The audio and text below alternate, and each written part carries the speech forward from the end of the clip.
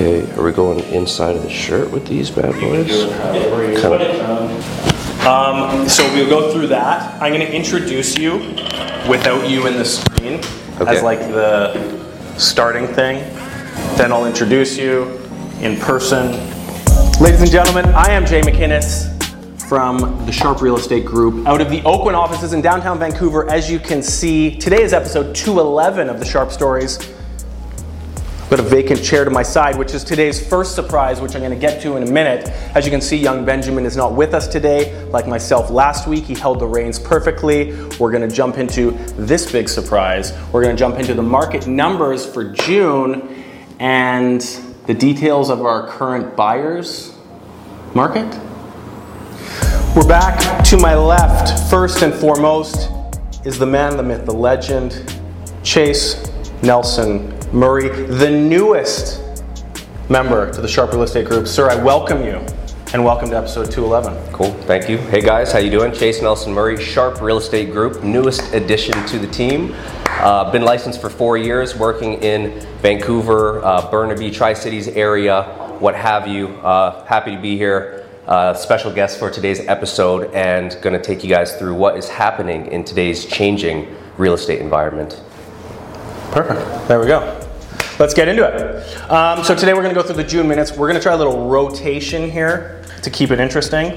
I'm going to go first. So you know the numbers are always interesting. They're a little bit behind as we're talking June. We don't have the July numbers till the beginning of August, blah, blah, blah. But it's always interesting to see the perspective of the analytical side of the business, which is usually dominated by emotions, as we all know. So I'm going to jump into sold homes first. So for June 2022, 2,444 homes sold. Year over year, a figure we all know I hate to discuss, is down 35%, and that's down 16% than the May sales numbers, which were 2,918 units sold. So this is Metro Vancouver, June sold. All that matters is we are down 16% in actual sold inventory from last month. Listings. June 2022 listed homes, 5,256. That's down 10.1% year over year and 17.6% lower than May listings previous month, which is 5,849. Now for the entire of Metro Vancouver, 10,425 homes listed on MLS, and that is down month over month 3.8%, but up 4.1% year over year. Maybe interest rates a little bit at play here. What do you think, Jay? Heavily at play, I believe, of course. As you can see, we're down almost 20% on both metrics, both listings and sales. A quote we've got here from the Greater Vancouver Real Estate Board: downward pressure on home prices as we enter the summer in Metro Vancouver due to declining home buyer activity, not increased supply. So we've basically got usually inventory up, people have more time, and likewise, but now we've got inventory down, sales down, there's buyers on the sideline watching. We are seeing a bit of pressure due to rates when people have those pre-approvals locked in at cheaper money than they can get today, so they want to spend it. There's obviously still transactions taking place, but for the most part, I think we're definitely seeing people just waiting and watching. If they have to make a move, great. Things are cheaper, and we've got a bit more flexibility now, as we'll touch on in a second, but definitely a hesitation on both sides. Sellers figuring they're not going to be able to get their prices, so they're waiting, and buyers thinking they have more time, which in a lot of segments of the market they do. You want to touch on the ratios quickly here? Ratios, guys. So generally speaking, below 12% buyer's market, above 20% is a seller's market. So bit of a divide here. Detached homes at 14.3%, getting close to that buyer's market, guys.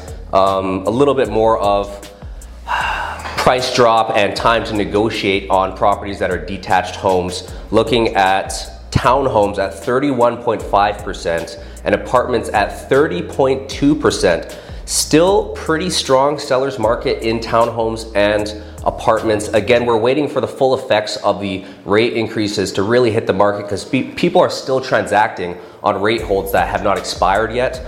So the full impact has not quite hit, as well as these are the more affordable property types, generally speaking, with townhomes and apartments being a lower purchase price than the detached homes. So overall, they haven't been hit as hard, but it is looking like a 14.3% for detached. Jay, what do you think about that?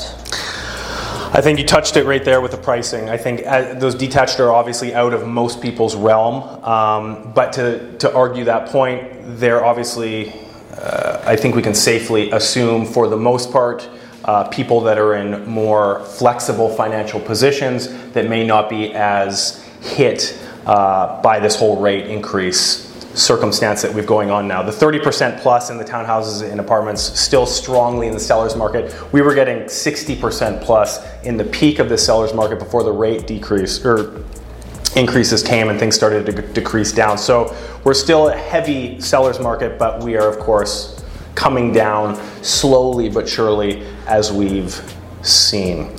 So those are the market stats, those are the market numbers. We'll get into a bit more now. As we are still, yes, technically in a seller's market, when we look at the numbers behind the market we're looking at, as you get out there and get into the market, it doesn't feel as vivid as you would think just looking at the numbers.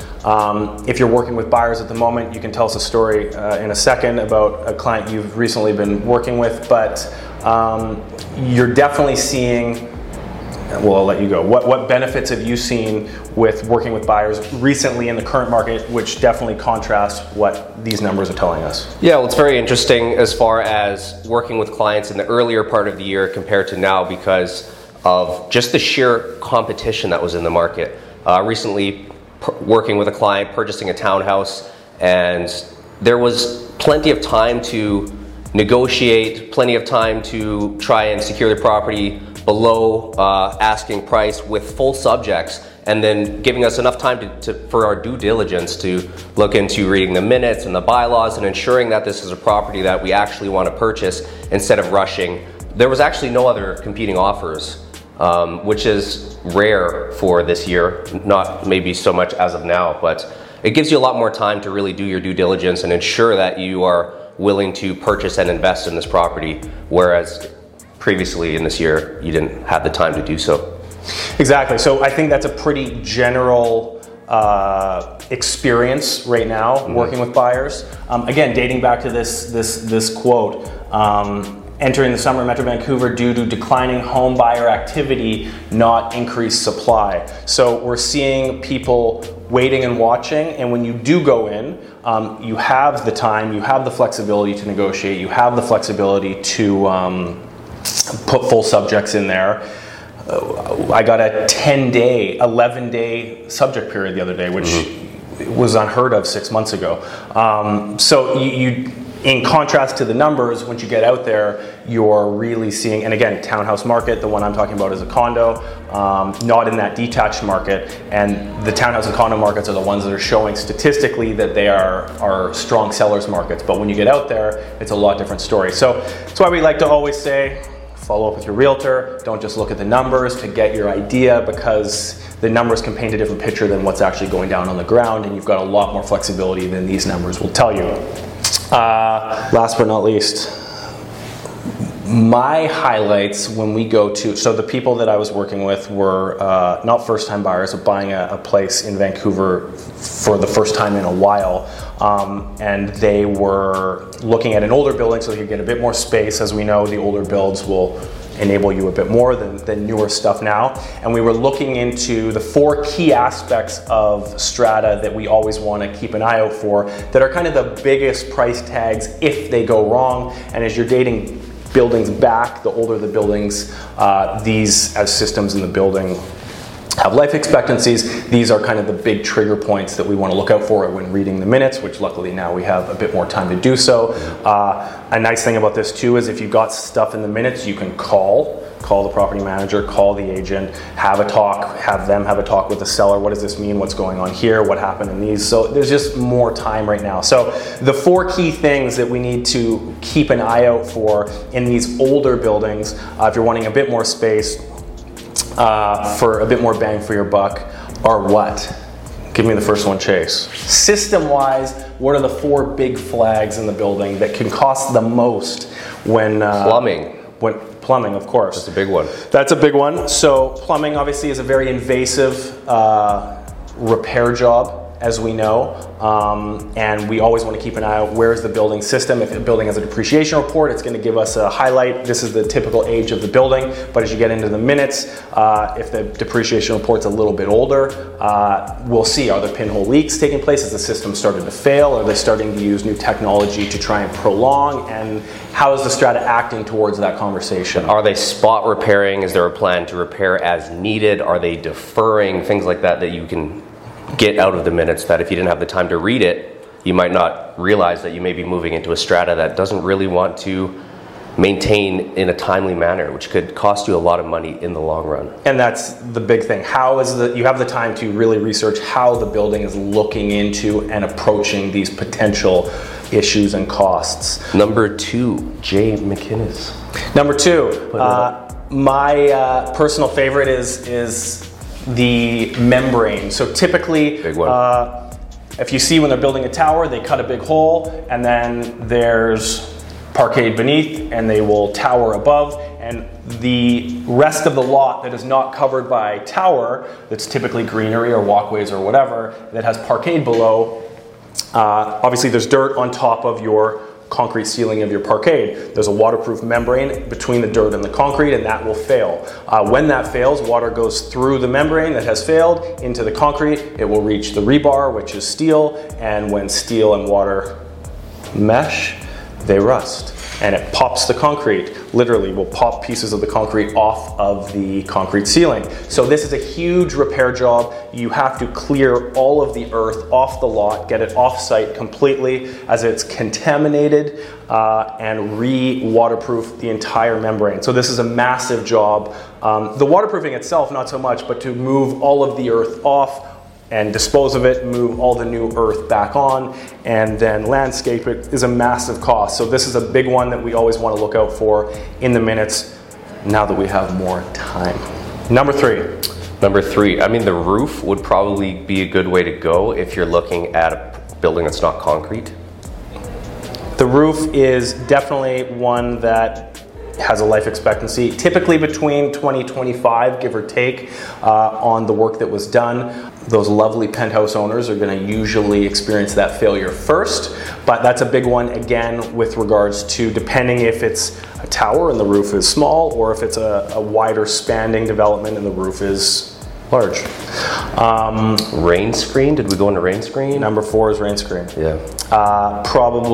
Definitely the most expensive fix. Again, not all buildings need it. Some buildings will have walls fail at different times. We've got past videos, and we can do future videos on specifically what to look out for and what this means. But basically, it's the exterior walls of the building, typically including the windows, that need to be replaced because they're rotting from the inside out. And again, some buildings will go in and rain screen all 4 walls, or they will do one at a time, depending if walls fail at different times. So very case by case, and again, nuances to each and every building on what they're fixing and why, and are they actually being proactive or are they not, and all this. And we can all go through all of this detail now because we have the time, because it's a much softer market that we're entering. So as a buyer, you now have the golden baton, which sellers have had for the past handfuls of months. I think that's about it. What do you have to add? I'd say that's about it. I'd just say further to rain screen would be, ideally you would be screening, either as your agent or whoever you're working with is looking through the listings, you'd be screening what type of rain screening, if any, or concrete the building has before you even go and view the unit. And then as you're going, you're looking in person on the site, what kind of rain screening has. And again, it just adds to just avoiding future problems, as well as then interpreting the minutes to add value on top of that, really. That's definitely another one. What's happening? Get as much pre-information as we can first, so obviously no one's wasting time as we go in there. And just really pre-qualifying before we go in, and pre-qualifying once we've got all the documents in hand.